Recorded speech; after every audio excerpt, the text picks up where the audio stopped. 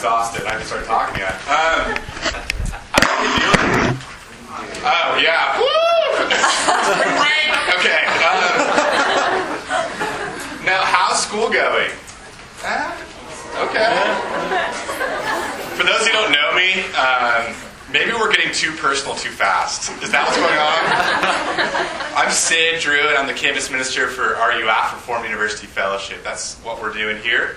RUF is a Christian campus ministry that exists to serve New Mexico State. And let me tell you a little bit about RUF. RUF exists for the convinced and the unconvinced, for the believer and the unbeliever, for the excited and the meh. For those of you who are still bored from the summer, and those of you who are still tired from the summer. And RUF exists for those of you who are mostly here because your mom told you to come, and those of you who are mostly here because your mom told you not to come. So, in other words, wherever you are and whoever you are, thanks for coming. We're glad you're here. We hope that you get to know us at RUF and that RUF gets to know you if you're new. If you've been around a while, make an effort to talk to somebody who's new to you. Maybe get beyond the major question and where you're from and dive in. Ask something like, what's your favorite book? What's your favorite album? And we can make this really forced, and then we can have like a ring for speed dating. That would be just really great. No, just get to know somebody and love them well. And if you're new, hey, thanks so much for coming. We really appreciate you being here. We know it's sometimes tough to go into a new room and a new environment. And I hope that you feel welcomed and enjoy your time with us. All right, let's talk. Sign-up sheet, can you start passing that around? We are not stalking you, I promise. This is just, you don't have to fill this in if you've done this in the past. Please don't do it again. But basically, we're trying to get people involved and trying to get people to know what's going on. And we send out emails with updates about events and large group. And like if you missed the free caliche last night, that might have been a good idea to sign up for. So we do fun things like that all the time. Also, we have a Facebook group, NMSU RUF. You can look it up and find it pretty easily. It's pretty non-intrusive as those things go, so please do that. Who's wearing a t-shirt? I saw Tessa, can you stand up for a second? Look at this, people. Can you do a spin for us? Okay. So, that's an amazing t-shirt, $12. That is at cost. We're not making money after this. In fact, we're losing money after this. So, come get your t-shirt. 3/4 length sleeve is not cheap. That's a lot of extra fabric. You see that? So, some people do tank tops. I've heard of, plenty of people do tank tops. But we said no. And in the recession, we're going to go big or go home. So here we are. 3/4 length sleeves. Next year, long sleeves. Look,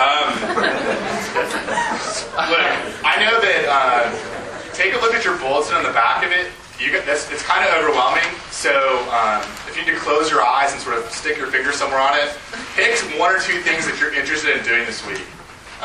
Maybe it's a Bible study that we talked about, maybe it's a meal, maybe it's the Hash Chili Fest. And also, let's not forget Fridays with Chelsea. That's what I'm calling RUF lunch and recess. Does anyone know Tuesdays with Maury? Okay, it's less depressing than that. Okay. But maybe just as life-affirming. So, I'm not going to, Chelsea, we're going to work on this in the meantime. Little quotables, right? Okay. Finally, if you look at the back of your bulletin, the very end is a couple of announcements about churches. RUF is not the local church. We don't meet on Sundays. I know we're actually an extension of our mission of the church on campus. We're here to serve you all where you live. So I want you to go out and check out a church. These are just two good churches that I know of and RUF loves and that love RUF well. That doesn't mean that everyone in RUF goes to those churches, okay, but it's just a couple that you can check out. Some of you are maybe silently thinking, well, so this isn't a church, this feels awfully churchy. I don't know about this, Druin. And I'm going to say yes, okay? Yeah, it feels churchy this far, and maybe even more so in a few minutes when I read the Bible and talk about it. Okay, that's going to get really churchy. But I really want you to understand, when you graduate New Mexico State University, RUF will not be down the hall from your cubicle. Okay? It will not be across the street next to the Starbucks that's omnipresent, that's everywhere. No matter where you are, there's a Starbucks. But we will not be a church next to that, okay? We're not a church. We're here to serve this campus.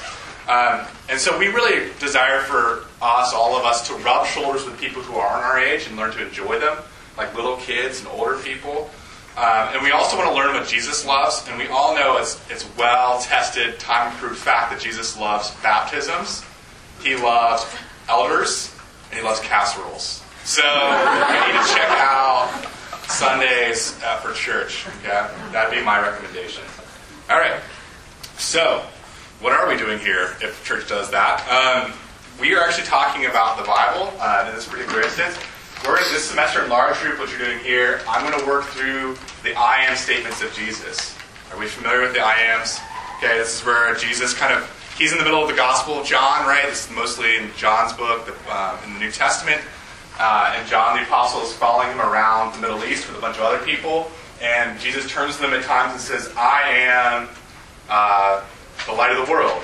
I am the resurrection and the life. I am the vine, and so on. There's lots of different I am statements. So we're going to look at those, and it's a way in which we're going to work through the Gospel of John. Okay, so we'll start next week at John 1, chapter 1, and we'll work our way through a lot of John.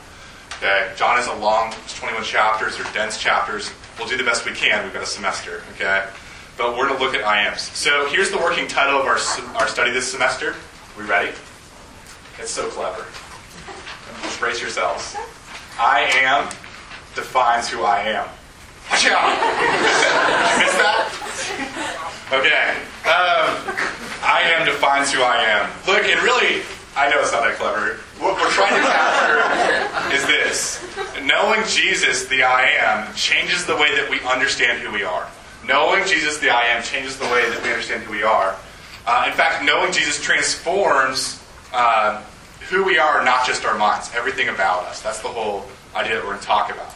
So I hope in this time together that you will give Jesus the benefit of the doubt, that maybe you're not so sold on what we're doing here. Maybe you're here and you think, man, my roommate really chipped me.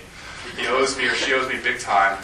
I want you to give the benefit of the doubt, suspend your disbelief. Maybe you grew up in the church and this is what you do all the time. I still would love us to suspend our disbelief and extend charity and not suspicion in our times together. Okay? That's important. Because we live in a culture where if you stop 10 different people on the street, they will give you 10 different answers to who Jesus is. Do you get that? Like, it's just the reality. And so, we need to allow Jesus to define himself. That's what we're going to do tonight. That's what we're going to do for the rest of the semester. And through reading and discussing the I am statements of Jesus, I think you're also going to allow Jesus, I hope we can allow Jesus to prove his trustworthiness.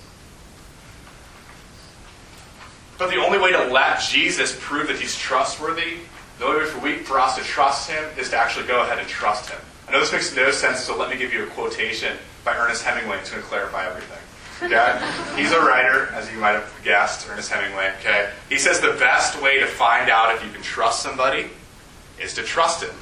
Okay? The best way to find out if you can trust somebody is to trust him. So my invitation to all of us tonight in the rest of the semester is to go take that scary but true step of trusting Jesus. Okay? Taking him at his word, and let's go from there. Let's talk about it. I'm free to talk. There's lots of people in our area that are free to talk. This is an honest, open environment where I hope you feel like you can be in process with that, no matter where you are. Okay? All right, let's plunge right in and take a look at Jesus. For the first week, we're actually not going to start the Gospel of John. I know this is super confusing. Okay? So we're not going to be in the back of the Bible with John. We're actually going to go to the front of the Bible to Exodus. Okay? I know. Ooh. Exodus. Okay? So we're going to look at the front of the Bible. It's also on your green bulletin. That's where the passage is. And we're going to walk through the Gospel of John for the rest of the semester. But tonight I'd like to look at a story, a particular story that helps us understand what it means when Jesus says, I am blank. Okay? He's not just saying, like, I am good, I'm healthy, I'm happy. Okay, he's saying the I am is not just sort of describing a subject and a verb, it's actually describing something bigger. Okay, and that's what we're going to talk about. And hopefully this will be helpful. So, if you're not there already, start turning to Exodus chapter 3 if you have a Bible. If you don't, just look at the inside right hand of your green flyer thing. And we're going to go ahead and eat our Exodus Wheaties. Okay, those are the words of Jen, our intern.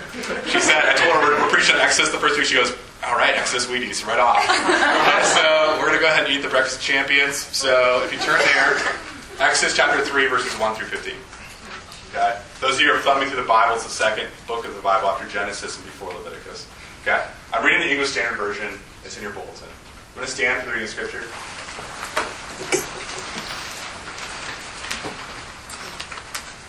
Exodus chapter 3, verses 1 through 15.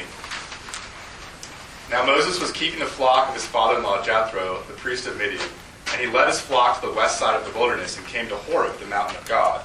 And the angel of the Lord appeared to him in a flame of fire out of the midst of a bush. Moses looked, and behold, the bush was burning, and it was not consumed. And Moses said, I will turn aside to see this great sight, why the bush is not burned. When the Lord saw that he turned aside to see, God called him out of the bush and said, Moses, Moses. And he said, Here I am. And then the Lord said, Do not come near. Take your sandals off your feet. For the place in which you are standing is holy ground. And he said, that is the Lord, I am the God of your father, the God of Abraham, of Isaac, and the God of Jacob. And Moses hid his face, for he was afraid to look at God. Then the Lord said, I have surely seen the affliction of my people who are in Egypt, and have heard their cry because of their taskmasters. I know their sufferings, and I have come down to deliver them out of the land of the Egyptians, and to bring them up out of that land to a good and broad land, a land flowing with milk and honey, to the place of the Canaanites and the Hittites and the Amorites and the Perizzites and the Hivites and the Jebusites. And now, behold, the cry of the people of Israel has come to me. I have also seen the oppression with which the Egyptians oppressed them. Come, I will send you to the Pharaoh, that you may bring my people, the children of Israel, out of Egypt. But Moses said to God, Who am I that I should go to Pharaoh and bring the children of Israel out of Egypt? And God said, But I will be with you, and this shall be the sign for you, that I have sent you. When you have brought the people out of Egypt, you shall serve God on this mountain. By the way, time out. The mountain is Mount Sinai, and so later on in Exodus, when he gives the Ten Commandments, he's coming back and fulfilling that vow. Anyway, back to the passage. Okay.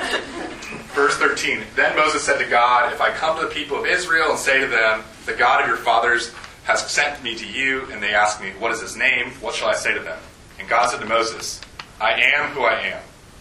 And he said, Say this to the people of Israel, I am has sent you. God also said to Moses, Say this to the people of Israel, The Lord, the God of your fathers, the God of Abraham, the God of Isaac, the God of Jacob, has sent me to you. This is my name forever, and thus I am to be remembered throughout all the generations. Friends, these are the words of the Lord. They are more precious than gold, even much fine gold, and they are sweeter than honey, even honey from the honeycomb. Would you pray with me? Father, I'm so thankful for this time to get together and to sit at your feet, to sit at your word, to listen. And I pray, Father, that you'd help me to listen. I pray that you'd help me to get over myself. I pray that you, Jesus, would be more beautiful and more believable than I can ever dare imagine. And I pray that that would be for all of us. That you would open the eyes of our heart, Father, that you would fill us with your Spirit, and that, Father, you'd help us with our dumb, tired tongues to praise your name. Father, you've got to do all this stuff. We need you. And Jesus, we're counting on you. And in your name we pray. Amen. You be seated. Thanks. All right.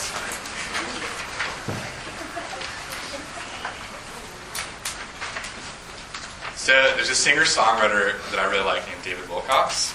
And he has these really great song intros in his live album. And this is one of them. He starts to describe why bad directions and shopping really, really bug him. Okay? He kind of goes, what is it about shopping and direction? It's almost like he's thinking out loud during the whole sequence. But it's sort of, he starts with the average experience of getting bad directions. That's where he starts. He says, there I am trying to find my way to some club. And somebody has told me, oh, you just go on such and such a road until you hit this landmark, right?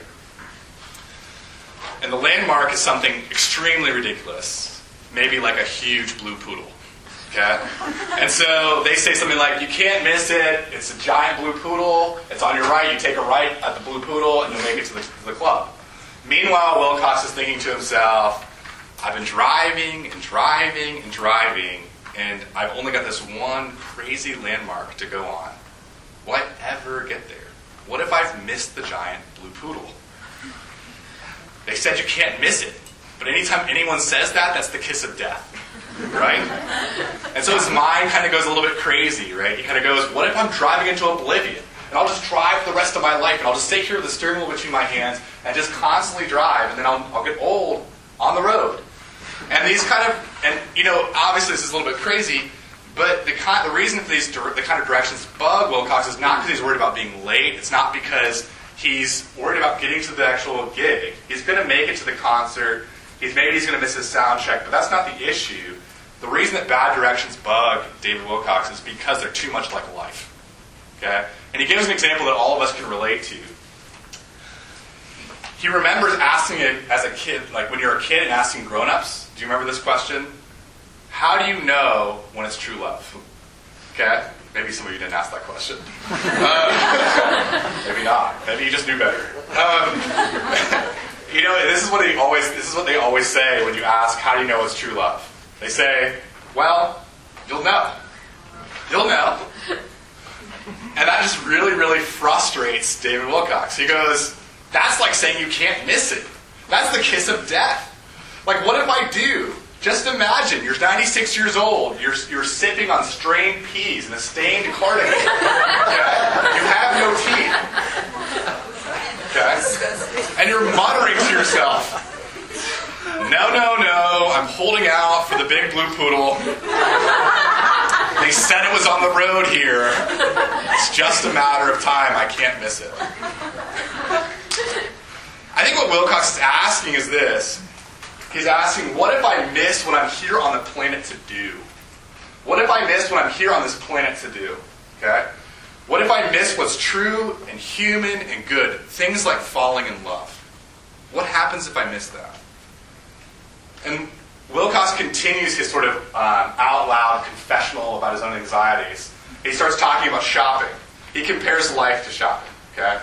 And here's his metaphor. In life, if life is like shopping, you go in for one thing, and there's this one thing you really need, right? That's why you go to the store.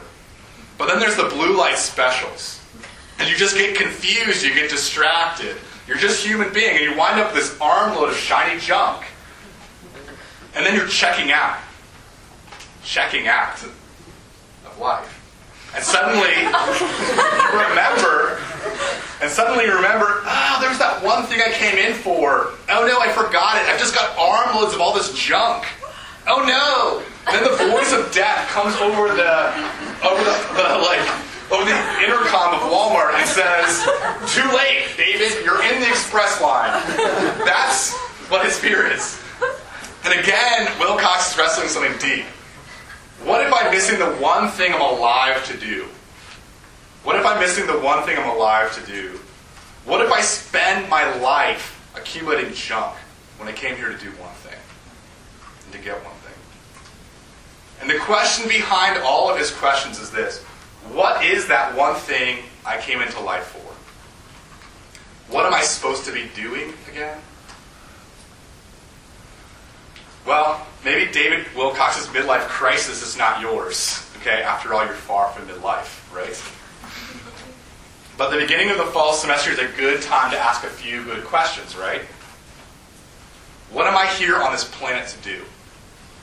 What are we here on this planet to do? What is the one thing we came into life for? What are we here on this planet to do? And what is the one thing we came into life for? Not only are these good questions to ask, but I'm going to take a wild guess. I'm going to swing for the fences that this question is our question. Maybe in very different words. Okay, maybe we don't use shopping metaphors and directions to kind of discuss this question. Okay, this question was probably not throbbing at the forefront of your mind when you were walking around campus today. Okay, but chances are it came up a few times this summer. Maybe you were at your really, really boring desk job that was extremely over air conditioned, and you were cold and tired, and you thought, "What am I doing here?" Or maybe you woke up again, right, just in time to catch lunch. And you said, what am I doing with my summer? And they may have surfaced even recently when you laid your money down, all that money that you worked so hard over the summer to earn, and you laid it down and you signed up for a semester's worth of classes, maybe for the first time, maybe for the 9th time. Okay? And you thought, why am I spending all this money? Or maybe it was your well-meaning aunt, okay? Or aunt, however you pronounce that, because I'm from a billion different places in the United States. So maybe it was your mom and aunt, and she asked you, what do you plan to do with your degree? Or what are your graduation plans? Even if you're a freshman, that's scary. But my best guess is that these questions are guiding our feet all over campus, whether we know that or not. And even maybe somehow they're guiding our feet into this very room, into this very moment. Right here and right now. That's the reason that we're here.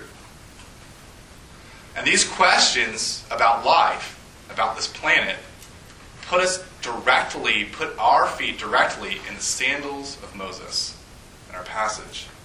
You see, in our passage, Moses was out there in the desert trying to avoid a sunburn and to guide a few sheep to some scrub brush that wasn't all that tasty. And my guess is that he wasn't consciously thinking about the meaning of life. Okay, that's not what he was doing. He wasn't contemplating the heavens. Okay, but at the same time, it's hard for me to imagine that Moses was not somehow thinking, how did I end up here doing this? How did I go from the courts of Pharaoh, from the royalty of Egypt, from the most powerful place in all of the known world, to cleaning up sheep poo? How did that happen? Why am I here?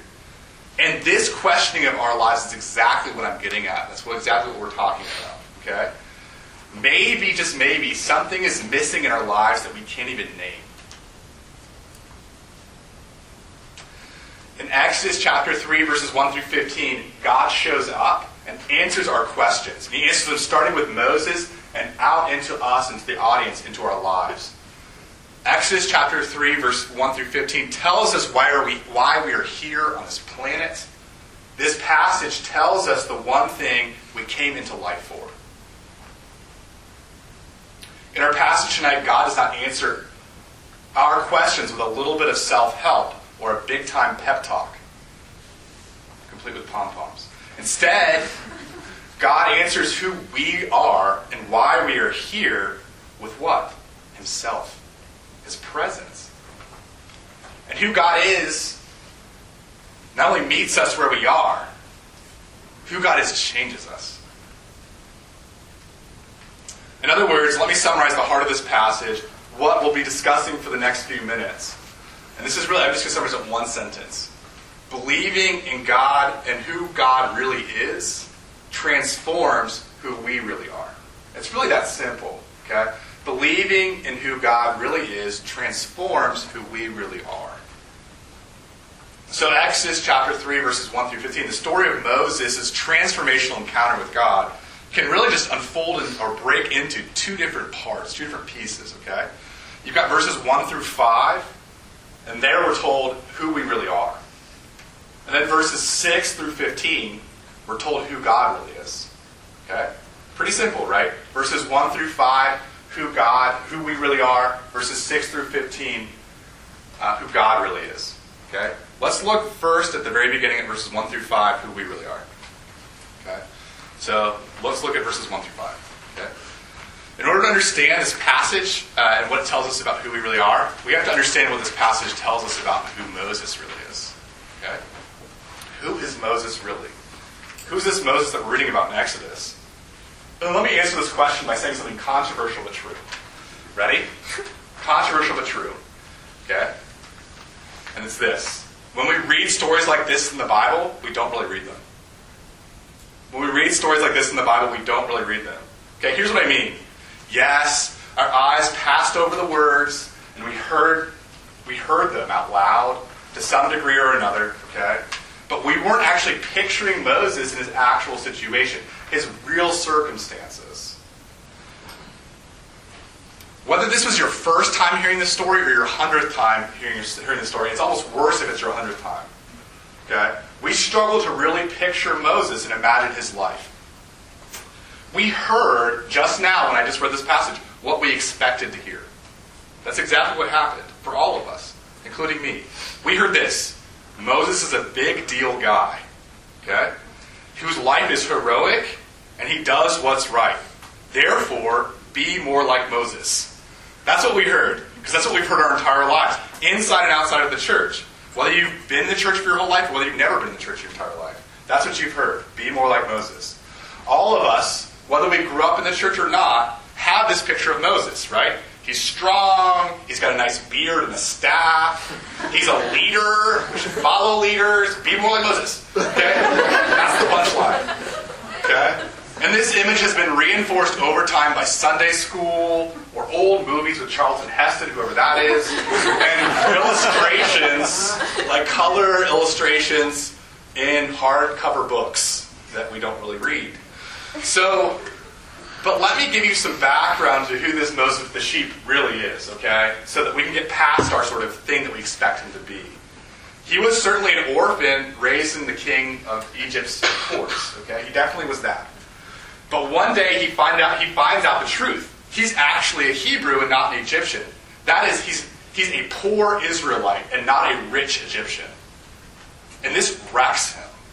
Okay? Wrecks him. It is an identity crisis to the extreme. And in that midst of that identity crisis, he kills an Egyptian, then tries to bury the evidence in the sand and cover over his sin. Okay? And then the next day he kind of shows up and tries to hang out with the Hebrews like a Hebrew. And his big secret is outed, right? His secret comes out of the closet. And he runs away scared from Egypt and goes and hides in the desert. And there he marries a foreign woman, a woman who's neither Hebrew nor Egyptian, and takes over her family business. That is sheep. Okay? And this is hard, sweaty, and stinky work, especially in the desert where there's not much vegetation. So with all this background in place, let me leave the finishing touches to a poet-theologian I love named Frederick Buechner. In an essay called Hope, Buechner describes Moses in front of the burning bush. And this is what it looks like. Moses, the stranger in exile, stood there with the muck of sheep on his shoes, guilty as hell of a man's murder, and listened and answered. Here I am, he said, waiting for God only knows what will happen next. What lightning bolt would come through the sky and strike him on fire himself, just like it struck the bush on fire? Because with death on his conscience, he had fled for his life, for no motive holier than to save his own skin. That's Moses. That's who Moses is in this passage right here, with Jethro's sheep. And just like Moses, we're a lot worse off than we think we are. Sure, you didn't kill somebody, okay? I'm guessing. Is that a fair guess? I hope. Okay. And you didn't flee from the country, you're still here, okay? That's a good guess. But there are plenty of thoughts and words and acts that you and I just wish we could cover over in sand. We could just bury in the sands of Egypt. And there are many shameful things in our lives that if someone confronted us with them, that we would run and hide. Far and hide as deep as we could. Whether these things are addictions we won't call by that name because every morning we swear that we're over it. Or maybe it's the subtler failures, the subtler, smaller deceits and hypocrisies that we use, according to Buechner, to withhold love from other people. The very love that we all need to make life worth living. And the temptation that we're all feeling even right now is to airbrush reality, right? To wipe our failures out of sight. The way that magazines wipe out acne on their cover girl's face, or the cellulite that is the extra skin on their thighs. Okay? That's our temptation. And that's what most of us do most of the time. With ourselves, and here's my argument, even with Moses. That's why our image of Moses is the way it is. Because we have to look at ourselves if we look at Moses that way. Look, just below us, there's a cafeteria called Taos. Okay? Now, Taos was supposed to be done before school started. And guess what? It's not. Okay? And I'm going to probably already ask forgiveness for this anyway. They kicked us out of our room. We were supposed to be in the underground. Okay, I'm just getting out on the floor. I'm not mad at Taos. It's just the way it is. Okay. So anyway, here's the question. Do you know? So they have this whole problem, right? They're not on time. And what do they put? They just make this giant banner. What does it say? Some things are worth the wait. Right? Okay? Is that the banner that we're hanging over our lives? Is that what we're doing to our sin, to the failures that we have? Are we hanging a banner over our lives that says some things are worth the wait? Or are we going to apologize? Are we going to who we are and say, I'm a mess in progress. Okay? I'm a mess in progress. I'm not picking on Taos or Sodexo. All I'm saying... maybe I am. All I'm saying, I'm just trying to push us. I'm trying to push you and I'm trying to push me into this refreshing honesty in a world of public relations spin. Okay? I'm so tired of living under a banner that says some things are worth the wait. I want to live under a banner that says I'm a mess. And I'm not even sure I'm working on it well. The reason at this moment these ideas are a little bit awkward, a little bit uncomfortable, maybe very uncomfortable for us, is that this kind of radical honesty requires help outside of ourselves. We cannot self-help ourselves out of this honesty about ourselves. Because look, we're taking a square look at sin. If we look squarely at what the Bible calls sin, those deceits, those failures, those hypocrisies, those addictions that we have, if we take a square look at that, and we name that as what it is, we can only see squarely our need for help. We can only see squarely our need for rescue.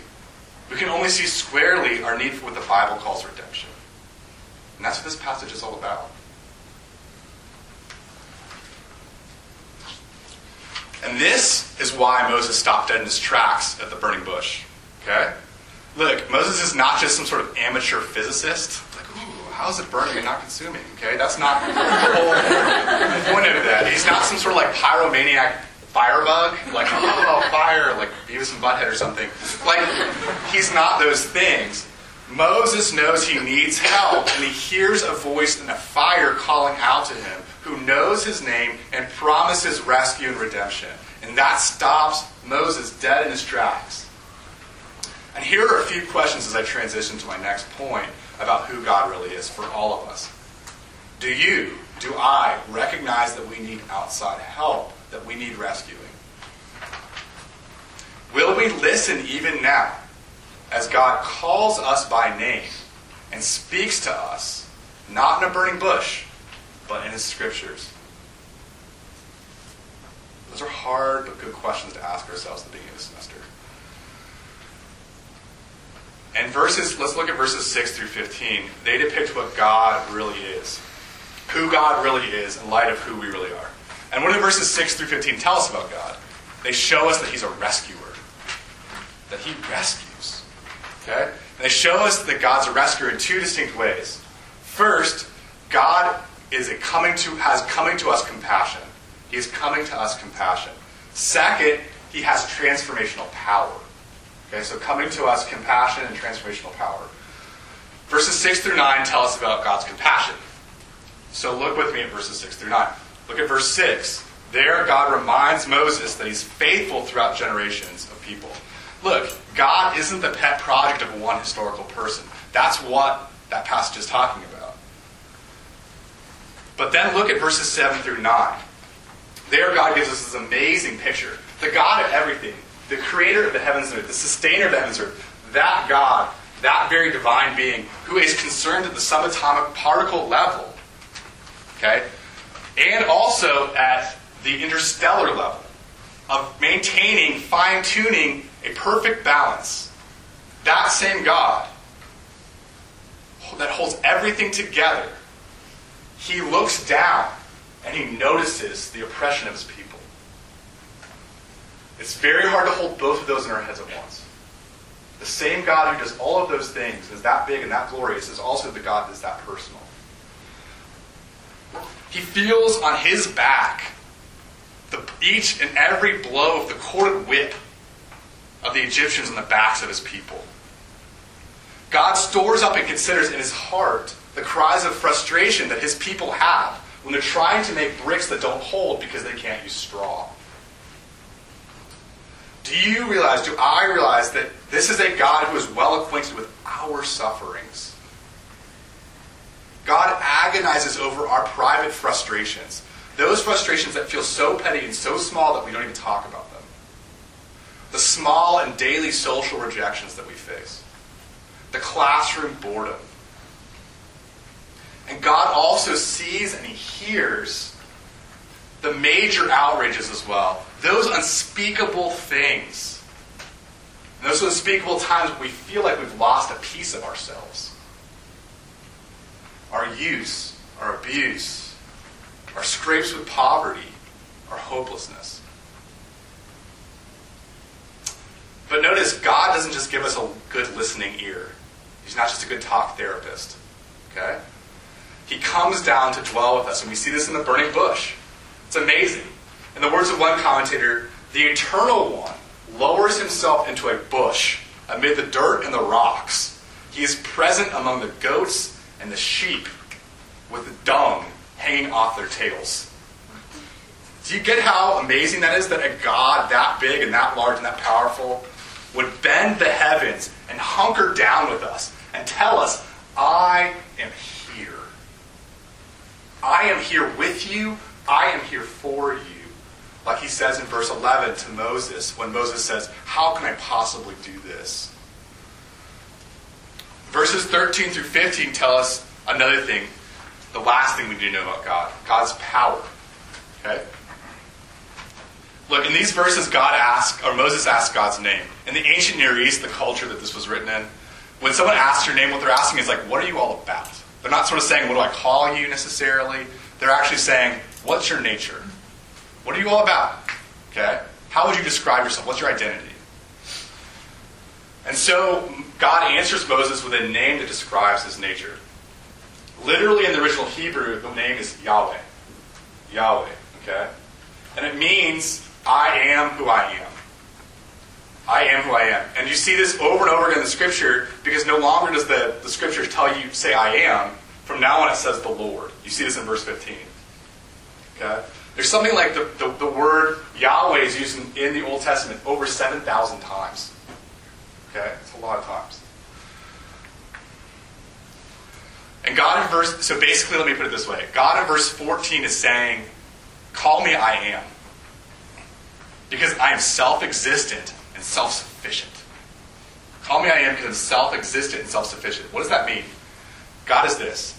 God is a being who has no remote dependence. He doesn't depend on anything. God has power without limits, without even a hint of limits. And God has love without even a touch, a whisper of self-absorption. And God's set-apart otherness, his pure holiness, has the power to save us. To save us from our dependencies. To save us from our limits. To save us from our self-absorption. Do you see that? God's nature isn't some cool, natural phenomenon. Oh, cool, it's a solar eclipse. Awesome. No, that's not necessarily just what it's about. God's nature has a transformational purpose. He means to change us, those of us who believe in him, for the better. That's his goal. Let's look again at the burning bush. Okay? God inhabits a weed, let's be honest. Okay? It's a weed.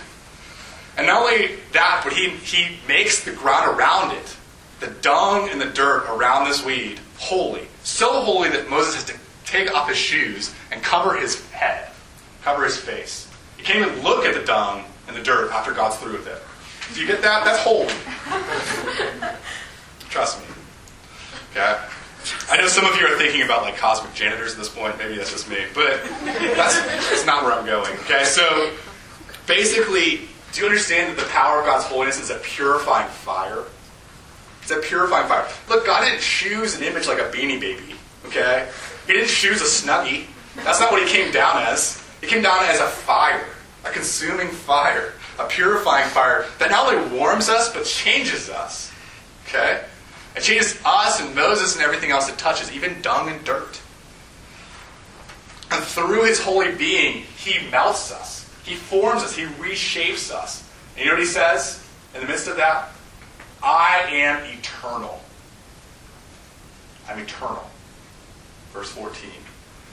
And do you know where God's compassion and his power hold together?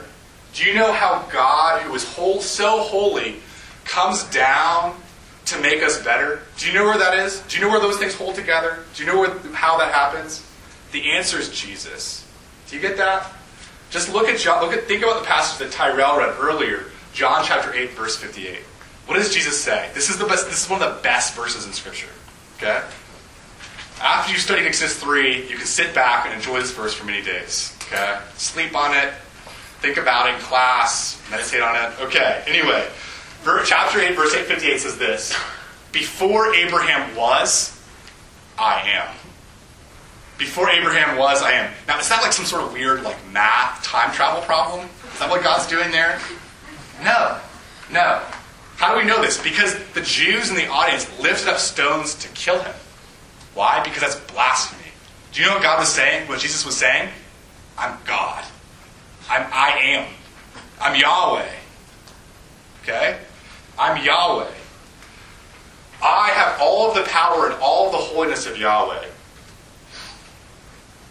Yet at the same time, the same Jesus who claims all of this power and all of this authority and all of this holiness, the same Jesus shows God's compassion. Okay? There he is in Jerusalem, a stranger and an exile. There he is in Jerusalem, standing with the muck of sheep on his shoes. Jesus fled from heaven to earth for our lives, for the holy motive of saving our skins. He who knew no sin or guilt, who had no death on his conscience, died. So that people like Moses, and people like you, and people like me might be set free for once and forevermore. We might be made right and whole again. Jesus the I Am died on a cross and was raised from the dead. So that the final word of who we are is not sin, is not need, is not in too deep. Jesus was crucified for those who believe, so that we might be part of God's plan of setting the captives free. Do you get that?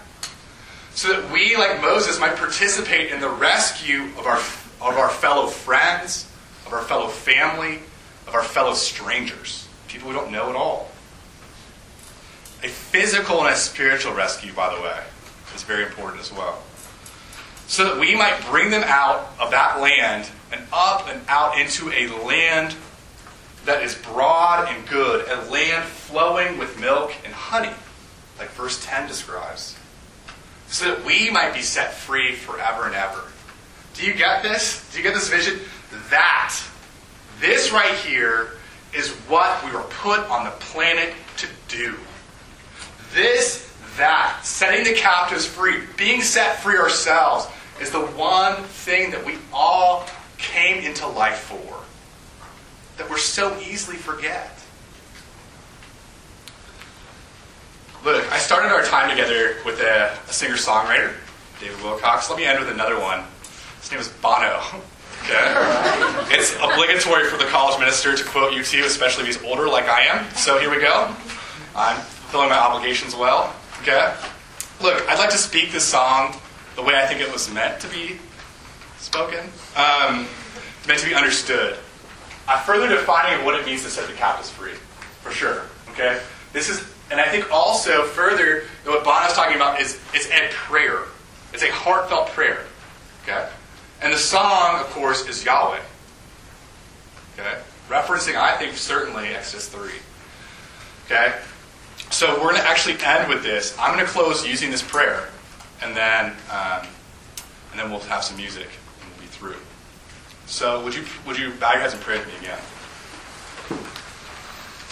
Yahweh, take these shoes, click-clacking down some dead-end street. Take these shoes and make them fit.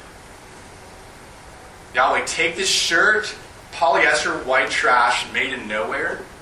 Take this shirt and make it clean. Take this soul, stirred it in some skin and bones. Take this soul and make it sing. Yahweh, Yahweh. Always pain before a child is born.